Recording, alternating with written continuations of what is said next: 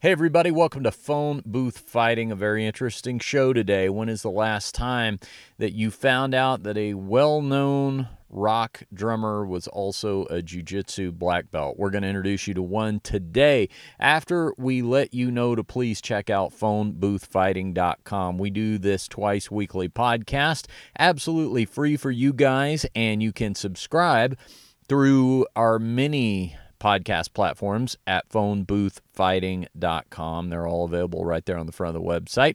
If you are subscribing through iTunes, do us a favor, click on the 5 stars. Even if you're not subscribing through iTunes, you can still do it. Go to our iTunes page, click on the 5-star review. That is tremendously helpful for us. If you have an extra moment, please write a favorable line or two in the review section. Frank and I like to read those on the air, and we will read yours. So we appreciate you supporting the show in that way. Speaking of supporting the show, right there on the front of phoneboothfighting.com, there is an Amazon banner. To do your Amazon shopping, click through that banner. It will not cost you an extra penny, but it does provide us support here on the podcast, and we appreciate it. Also, if you would like to subscribe to premium Phone Booth Fighting content, including exclusive videos, behind-the-scenes pictures, extra episodes, etc. You can do all that through our Patreon link for as little as $1 a month. That Patreon banner is also right there on the front of phoneboothfighting.com. And also, another way you can support the show, buy our merchandise and wear it around. Be proud. Show people that you listen to Phone Booth Fighting. We have exclusive Phone Booth Fighting official show merchandise t-shirts available at phoneboothfighting.com right there in the store, as well as some autographed memorabilia as well. So please check that out. Great ways to support the show, and we tremendously appreciate it. Also, click on our sponsor link at phoneboothfighting.com. Support our great sponsors like Earth's Brew, Real Water, Drysdale Jiu-Jitsu Academy. All of them are big supporters of the show, and we like to, in turn, support them, and we appreciate you doing the same. All right, let me get out of the way and bring on Frank and our mystery rock drumming guest, who's also the jiu-jitsu black belt and so much more. Pretty incredibly well-rounded guy, and we had a really great interview with him. So here it is, episode 118 of Phone Booth Fighting.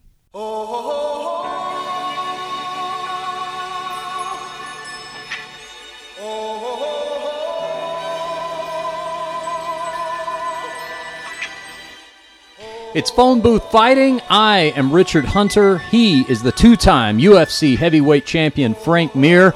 And Frank, we're in the Phone Booth Fighting bunker here inside stately Mir Manor in suburban Las Vegas.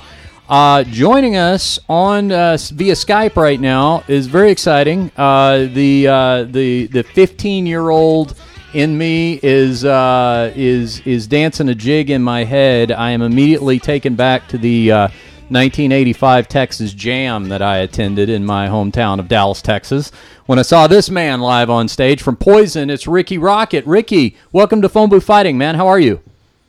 Good. How are you doing? Thanks for having me on here. Okay, so we're excited to get you on. Frank is so excited that he came straight from the gym, and as you can see, is still wearing his gi. He doesn't walk around the house like this. Not normally. This didn't take time to change. Sometimes when the kids aren't here. No, don't tell me that. I envision Frank constantly in uniform. He didn't let me down, Well, that's true. Well, so the interesting thing is we have to explain, first of all, that Rikki is a jiu-jitsu black belt. We're going to be talking some music, but we're also going to be talking some jiu-jitsu and some other stuff with Rikki. And once again, I got to credit Twitter, Frank, your Twitter specifically, with an incredible guest get. I mean, This is this year's Paul Stanley. Last year, we got invited to Paul Stanley's house because of your Twitter account. And this year, we're getting to meet Rikki Rockett in 2017. So let's start there, Rikki. I mean, everybody knows about Poison, but not only do you train jiu-jitsu, by my calculations, you must have been training since probably like the early 90s or something, right? I don't even know exactly when. It's been like 18 years or something like that. It's been a long time. I think it was somewhere around circa UFC 5 is when I felt like I had to learn that stuff.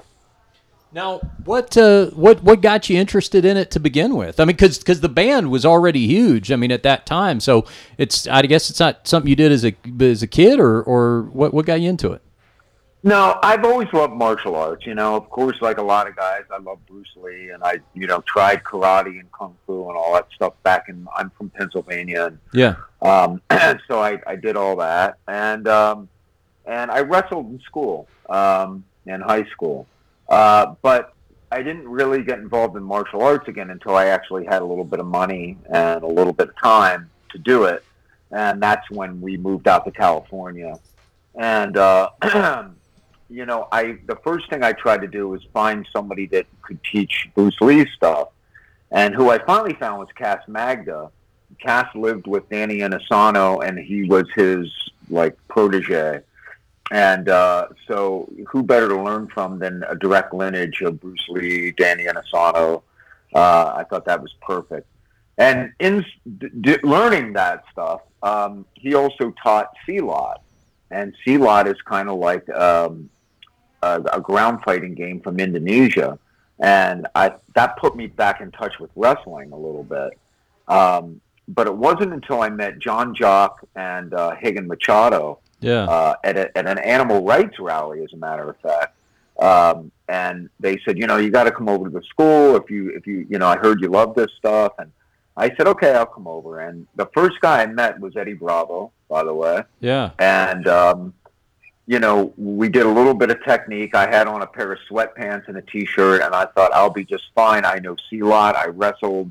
I'm a JKD guy. I mean, I'll be just fine. And I got tapped about 12 times in a row, just bam, bam, bam. And I signed up the next day.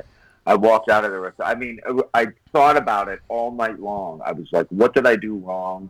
Where did I go wrong? What's wrong with this picture? I'm such an incomplete fighter. And, and I just had to get involved. And I mean, and then I got deeply, deeply involved. And I still kept up with JKD for another year. But then my coach got injured and sidelined him for a while. And I just, life happened. I got married and all kinds of stuff. So I just focused on jiu-jitsu only. Now, I'm finding this problem because I travel a lot. Being as busy as you are, how are you able to fit that in to be able to train on a regular basis? It's tough when I'm on the road. I mean, the thing is, Poison hasn't toured in 4 years. I went to a cancer bout, which we can talk about later. But, the thing is that when I'm away, I'm away. But when I'm home, I'm really home. I'm home 24/7. And so I can go like almost every day, basically. I mean, I just have to pick up my kids from school and stuff like that. But I mean, I can train all the time. So I get this condensed stuff. And then I go on the road and I hardly train, which is horrible. I haven't trained in 3 weeks now. And it makes me crazy. It's like, it's hard to understand. Yeah, I was curious maybe if you brought somebody with you or just tried to check into local gyms. I was trying to look for some advice, but I'm pretty much finding that's the situation I'm in, where when I'm home, I can eat and train properly. When I'm traveling, it seems like you're screwed. Well, you know what? I mean, I've gone in a couple of gyms. Like, I mean, of course, I went in Carlos Machado's gym because I have that Machado connection. That was awesome. They welcomed me with open arms. But not every gym's like that. It's like every swinging dick in there wants to take out the black belt, especially if he plays drums for Poison. You really want to first take him out. Okay? I tapped out the drummer. How cool! Someone lost a girlfriend too. Get a little pissed off. That's right. Yeah, so payback. Someone's still mad about losing that girlfriend. Yeah. You brought it up just right now a little bit about. I know you went through a bout of tongue cancer. Were you able to train at all during that time, or did you really have to focus fully on your recovery and battle? Well, there were 7 weeks where I was told that I couldn't get on the mat at all because the one drug that I was on actually made you very susceptible to getting skin infection. Oh. So I was on an antibiotic for that because I didn't do regular chemo. I did this other targeted stuff, but it causes skin issues. So I couldn't get on the mat at all. And then it was probably another month after I was done with that I got back on the mat. Chemo wrecks your immune system, right? I'm sorry? Chemo really hurts the immune system, right? I mean, I know it's killing cancer, but I notice people that have gone through the chemo, it seems like their immune system, they're worn down all the time. Exactly. What I was on was something different called Erbitux. It's what, if you remember, Martha Stewart went to jail for a drug that she was doing insider trading with back in 2001. Right? Yeah, that was the drug. Okay? Oh. So that was what they put me on. So it wasn't like this harsh chemo. It was fairly mild, but the radiation was really, really tough. For 3 weeks, it was like, hey, I got this, And then week 4, it started to wear me down. And then, it just kicked. I couldn't taste anything. I could barely eat. A lot of people get on a feeding tube. I wouldn't do it.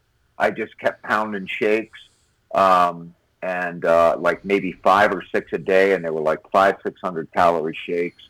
And it hurt. I had to like gargle with numbing solution. And it was like the worst thing you ever want to go through.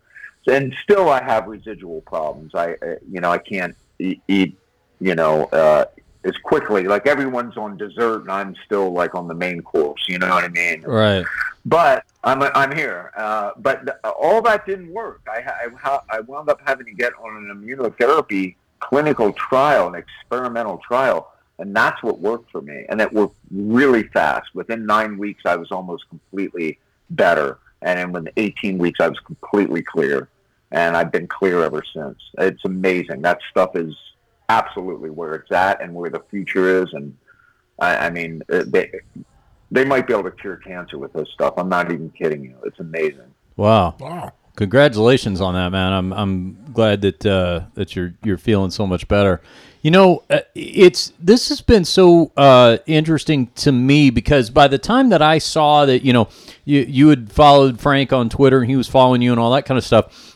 One of the things I was telling Frank, just being a music fan for as long as I have, is that, this is going to be really interesting because Rikki has got all these layers and dimensions to his personality, like the jiu-jitsu that we're talking about, like the animal rights, I'm a vegan as well, and that sort of thing. We actually talk a lot about animal rights and rescue here on the show, and all those things. But, I was thinking, Rikki, it's like I came to know all those things about you much later in life and really because of the internet, social media, and things like that. I'm 46, so I go back to when I first learned of Poison, it was only what Hit Parader or Circus Magazine wanted me to know about, and they weren't covering your jiu-jitsu or your animal rights activism. That was it was mostly just telling me about hard partying and stuff. So I was thinking, like, in a way, that's something that is very cool about modern technology, is that we were discussing before we went on the air, Rikki and I were, about sort of the death of music journalism, and that is a bummer. But I guess the upside is that you're also able to kind of control your own narrative in a way that you couldn't before, and you can let the world know that you've got a lot of sides to you. Absolutely, and it doesn't always fit with everybody so well. But yeah, God, social media has changed everything, hasn't it? It's for good and bad. You can't say it's all bad, and you can't say it's all good. But from that standpoint, it's good, I think. Honestly, I do. Do you think you guys would have, you really, from everything that I've read about you guys and heard of how hard of workers, how you guys were out on the grind, always constantly pushing your product, not only just in the studio, but outside. Do you think that if you would have had access to what bands basically have access today to, Instagram, Facebook, Snapchat, Twitter, do you guys think that it would have shortened it up, or how would you have done in that scenario? I don't know if, it still comes down to the music at the end of the day. But here's the weird thing. You can have, let's say, 10,000 people that like you on Facebook. Let's pretend you're a brand new band. But then you go and you play a show in Nebraska. How many of those 10,000 fans actually live in Nebraska that could come and see you physically? Maybe only 5. You know what I mean? Yeah. So it doesn't really tell the whole story. There are bands right now that have a Grammy and can barely sell. They sell out a club maybe or a small theater. And then you have somebody like Steve Miller, who we haven't heard anything from in years, decides he wants to tour and sells out everywhere he goes. It's just nothing makes sense anymore. And singles, we're back to singles. People don't buy the whole record. It's like the 50s again, It's like people listen to singles and they download their favorite single song. It's really crazy right now. It's like the Wild West. And Frank, I don't know how we would do it today if we started from the beginning. I really don't know. I think we would have figured it out somehow. We're like those kind of guys that it's like if we all worked in a restaurant, we'd own it in a couple of years. Yeah. I personally think. I've always said that. Yeah. Well, from what I've seen, I think you guys would have even nailed it out of the park even quicker, because it seems like back in the 80s, a lot of doors had to kind of be opened for you. Like, I mean, you could beat it down, but there was guys in suits that would, if they didn't want to let you into the radio station to play your song, or if they didn't want to sign you to a label, they could keep you basically as a local phenomenon. And you guys fought through that. But it seems like nowadays, because of YouTube, because of Twitter, because of Facebook, that suit doesn't seem to have the same power to say no. If you're a good band, you don't have to know the right people. You basically can start playing your music and YouTube it, and if it's good, it's going to spread like wildfire. Yeah, I mean, people want to work with you even just because. It's supply and demand. If you can supply a product and everybody wants it, people want to work with you. I mean, they just do. Even if you're a rude jerk, it's weird how that works. But I mean, back in the day, we used to have to go into these distribution places and literally kiss ass to some clerk, and bring them fruit baskets and stuff, just get them to like carry our record and distribute it and remember our faces and everything. And in so many ways, I think that it made us develop a little bit, because we became pretty good at being nice guys, because our career depended on it. And you can only fake it so much until you realize that, people are just people, and we started to get genuine feedback from those people. At first, it was just a merciless grind to go in there and kiss everybody's butt. And after a while, it started to become kind of fun. You know what I mean? It's when I look back on that, we always had pretty good relationships. Within the innards of the industry, we were pretty well liked, but we weren't liked by like the press. You know what I mean? That's where we failed miserably. It's like, we were talking to, like I said, we had Rolling Stone magazine was doing a piece on us. And I mean, the writer, looked me square in the face and said, we've been extremely unfair to you for the last 30 years. And I said, does that mean we're going to get a good piece? He goes, I'm not telling you. I don't know if it's going to get any better or not. So, but whatever. I look out in that crowd and I see a great audience, and I see them having a great time, clapping, jumping up and down, raising hell, partying. We're partying, having a great time. So no matter what any writer says, I know what it is, and they know what it is. So, that's really what it comes down. It's like Frank. It's like somebody saying, Frank can't fight, and then you knock a guy out. It's like, there it is. You can say what you want, but at the end of the day, you're just lucky. Guy's knocked out. Yeah. You know what I mean? The other guy sucked, and you're just lucky. Poison is out on tour this summer with Def Leppard and Tesla, and they're going to be at the MGM Grand right here in Las Vegas, Frank, on June 17th. So, And let me tell you why we should be attending that show. By the way, tour dates at poisonweb.com for all the information. I'm going to let you in on a secret, Frank. This is is there other dates they're going to be here? This is a secret from the teenage Richard Hunter, okay? Right. Let me take you back to the mid-'80s, a little tad before Frank's time. But Rikki, Frank and I a lot of times talk about, the secrets to picking up the most attractive women on the road and stuff like that. The secret was to go to a Poison concert, okay? I've heard. Because there were only 4 guys in that band. Okay, so I mean, they were taking up a lot of the ladies, but one night There's you can only so cover much so poison many. around. Right. Yeah. There's only so much poison that can go around. That's right.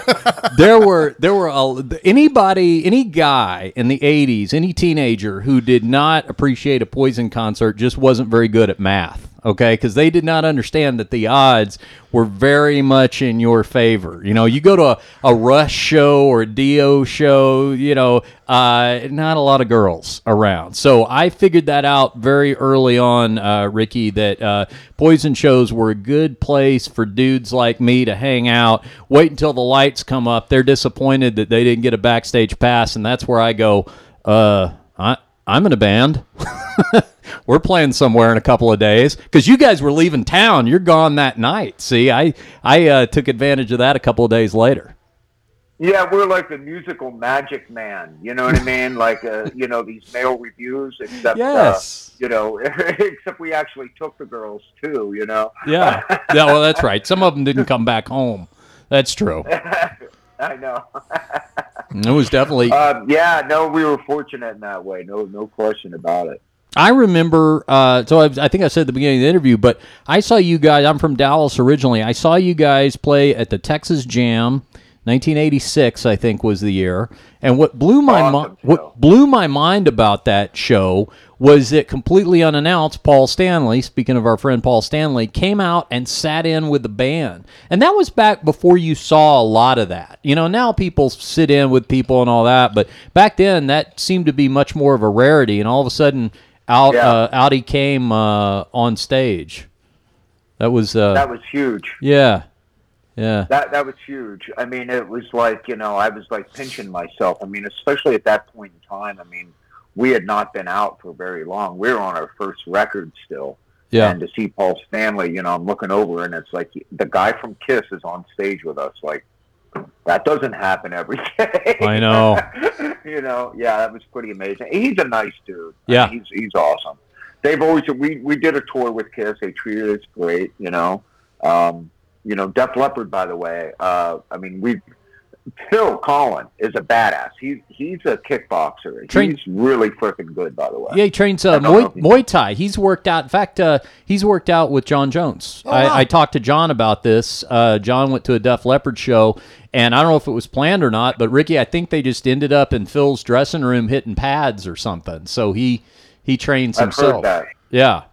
So I guess. Yeah, I can't get him to grapple. It's the weirdest thing. Well, that's okay, though. So far. What I'm thinking is, in case tensions ever boil over and the bands get in a fight, Frank, you and I, we have to corner Rikki to get this fight to the ground. See, Phil doesn't want any part of Rikki on the ground, right? It'd be UFC 1 all over again.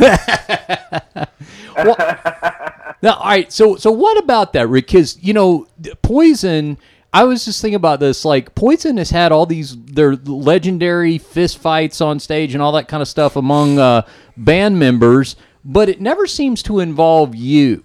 Are you the trained member of the band who's just sort of? I mean, maybe you took it up as a means of self-defense for band rehearsal. I don't know. I mean, what about that? Like, do they know? Okay, we can mess around amongst ourselves here with the schoolyard fights and stuff, but we better not mess with the black belt behind the kid. Is that the way it goes?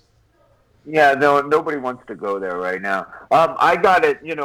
In the early days, I mean, our look and everything was so over the top, and we, nobody was used to that. We got in fights all the time. Yeah. It seemed like once I trained and once I got good at the game, I hardly ever get in fights. I mean, yeah. I don't know why that is. I think when you walk into a room and you look vulnerable, then, you sit there and I think other people look at you and consider you vulnerable. But when you walk into a room and you're just like, hey, how you doing? And you don't appear vulnerable, people just go, I don't think that's the guy that I'm going to pick to mess with particularly. You know what I mean? Yeah. Not that I look in I don't look like a scary guy, but I don't look like I'm scared of people though either. Yeah. You know what I mean? I don't hunch over in the corner like this. I feel pretty confident. So I think that's the confidence. I think that's true, and Frank and I talk about this on the show too, because I came to jiu-jitsu later in life, and I think not only that you don't give off that vibe, but the other thing is too. Tell me your thoughts on this, Rikki. I always think that if inside yourself, you have that confidence to know, hey, I can handle myself if it really came down to it, if I needed to, then I think subconsciously you also don't exude any kind of an attitude. There's just this sort of zen calm about it, knowing that, hey, everything's going to be fine. Yeah, I think it's contagious. What's funny is I'm going to so many different events and people get in fights, and every time I go to like a huge grappling match or Pan American Games or something, I never see anybody get in fights. Yeah. I'm sure it happens once in a while, but rarely do I ever see it. It's like nobody knows what the other guy can do. So it's kind of like they say an armed society is a safe society. It's kind of like the same idea. You know what I mean? It's like people just kind of go, no, I'm good. In a bar, you don't know. You don't know what somebody knows or don't know, or what they're carrying or whatever. It's a whole different headspace. It's funny how jiu-jitsu specifically, I know MMA, has changed that. Because, 20 years ago, you kind of look at the dorky kid that looks like he just plays Dungeons and Dragons and plays music. He's an easy target for most people. Nowadays, that dorky same kid that plays Dungeons and Dragons, plays in a band on the weekends, he's like a brown belt in jiu-jitsu. His parents have had him take the classes. He was 8 years old, and he's the last guy you want to jump. I just saw a video on the internet where this bully was picking, and all of a sudden the kid just broke out, kicked him in the face, mounted him, armbarred down. And I'm thinking, man, 20 years ago, you would never see that. Nowadays, I'm like, dude, you don't know who to pick on anymore. The nerds are dangerous. No, that's so true, man. I know. I mean, go to a local jiu-jitsu gym, walk in there, look around and go, all right, realize that all these people here are really dangerous. Yeah. And which one of them would look like somebody you'd be nervous if they walked up to a gas station at night? And not a one of them. You'd be like, oh, no, this kid, really? Little college kid over there? Like, no, he's dangerous. And to add insult to injury, Rikki, everybody's got a camera phone now, so you can guarantee it's going to be filmed. And when you come to, the wimp that just kicked your ass is going to have it posted to his Facebook page. I know. It's so true. But I mean, again, back in the day, it was like we were like fresh out of Pennsylvania. We were like these 4, ridge runners coming to Hollywood, and just like it just seemed like we were constantly getting into something. It just we didn't want to put up with anything or wait for anything or be patient with anything, and it was just like we have to have it now. And I don't know, man. I don't know how I got through all that without like just getting killed. I remember one particular thing. We lived on Franklin, which is one block from Hollywood Boulevard, and we look out the window one day, and this pimp is beating his hoe. Just slapping her, and I'm like, no, this isn't okay. Our gear was set up in an apartment. I grabbed the top off of a cymbal stand, and me and the guitar player go running down to smack this guy. Yeah. The guy busts out a Bowie knife about yay long, and we just went, maybe we shouldn't get involved. Yeah. We didn't know what she did to begin with. She might have it coming. I'm sorry we've upset you. But, but that's the kind of stuff. I mean, back in PA, if somebody was hitting a girl, you jumped in and you hit the guy. Don't do that. It's different when you get into the city. I'm just saying, I don't know how I survived, but I did. Yeah. Here I am, but now tell me, a little smarter now. Tell me, because there's yet another side to you that is of a personal interest to me, because I'm a a very devout vegan and animal rights activist, and I know you've got that side to you as well. How long have you sort of felt that calling, and what got you involved in that? I've been vegetarian for 23 years now. I'll tell you how I got involved. I had to do a report in school, and it was about animal experimentation, and I got asked, one person had to take the pro side, one person had to take the con side. Yeah. And you didn't get to pick, and they picked that I had to take the con side. So I went and I wanted to find out about this stuff, so I started reading all this information, and I thought, well, why don't I write to one of the biggest organizations, the Anti-Vivisection Society, and I got all their information, and I read about it, and I realized that it was this huge thing that was going on with the animal experimentation, and I just didn't like it.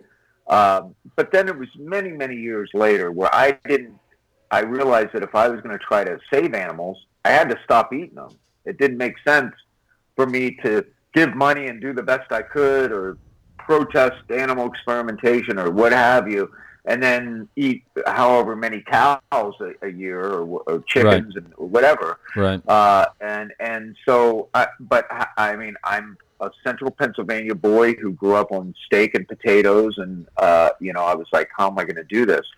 And how I did it was I actually fasted for almost a week. I went down to a water fast, and when you come off a fast, I don't know if you've ever done it. I don't think people need to do fast, but at the time I thought I needed to. When you come off of it, stuff that I never liked, cauliflower or whatever, was amazing because you're so hungry. You know what I mean? And so I just never let meat back into my diet after that. But I binged the night before I started that fast. I mean, my friend ran a Red Lobster, and I made myself sick. I ate so much stuff. I remember that.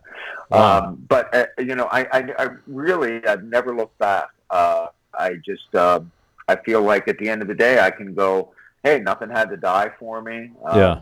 And I feel good about that. All right, so we got to ask Frank. We got to ask Rikki if he knows about what we know. So there's a couple of things, Rikki. First, I'm fortunate because my girlfriend is a gourmet vegan cook, so it's like I don't miss anything.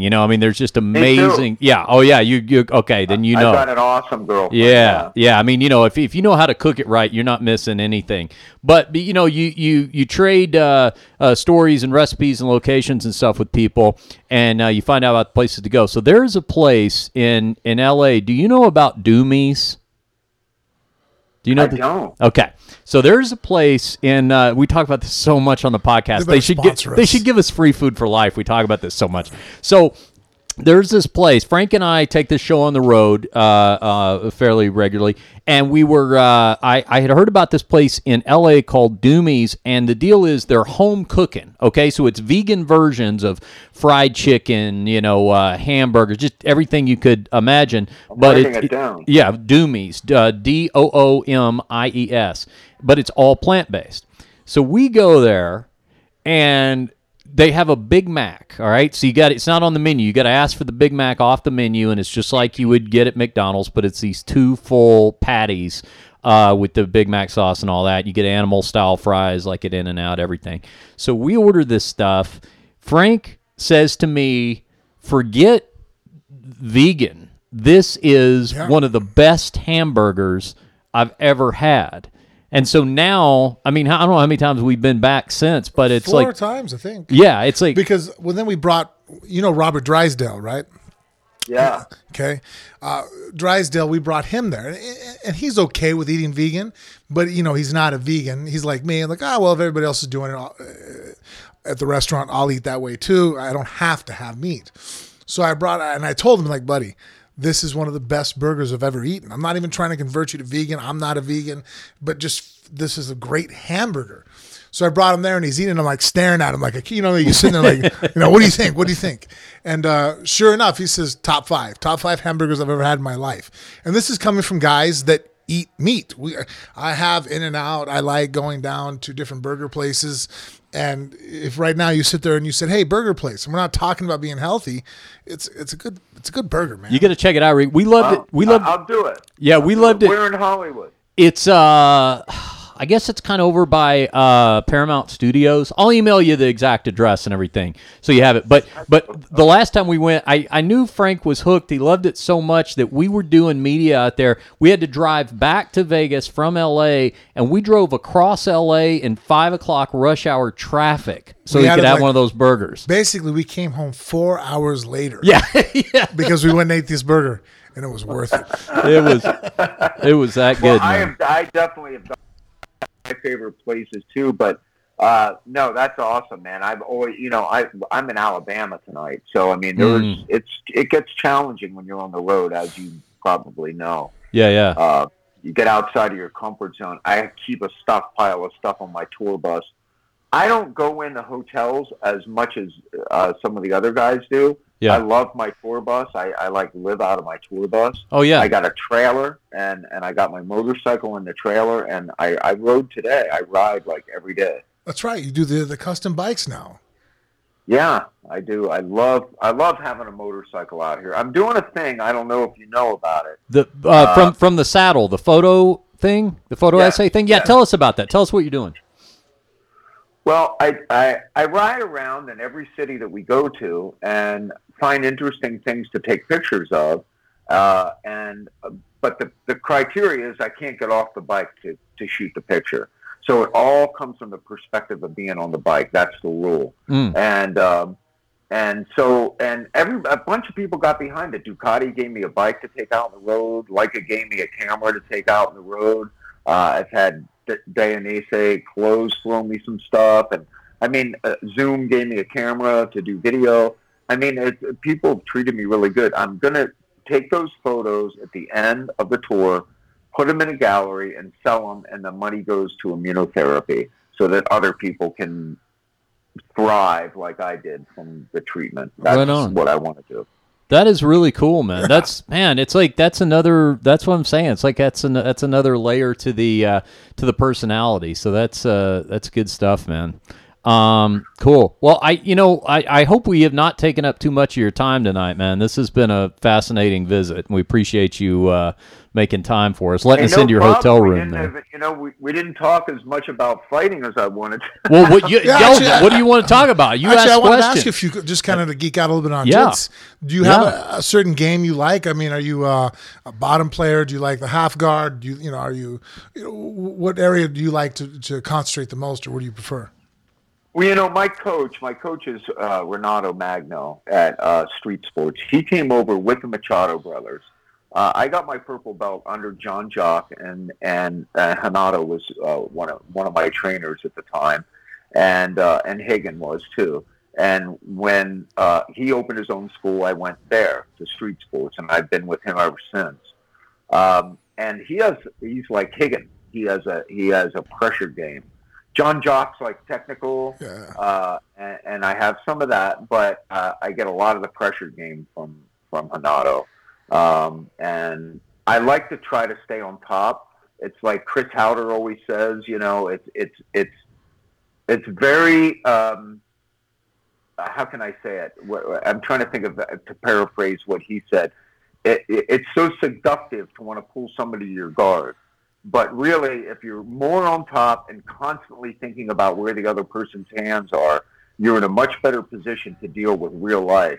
And I think sometimes in jiu-jitsu, we start forgetting about that it really is a self-defense system. And, I mean, there are some schools where the guys are amazing at winning competitions. I'm not so sure I'd want them in my corner, though, in a real street fight. You know what I mean? Because they start to forget. If somebody's going to drop to guard right away, I don't know. I don't want to forget that the reason I started jiu-jitsu was to protect myself,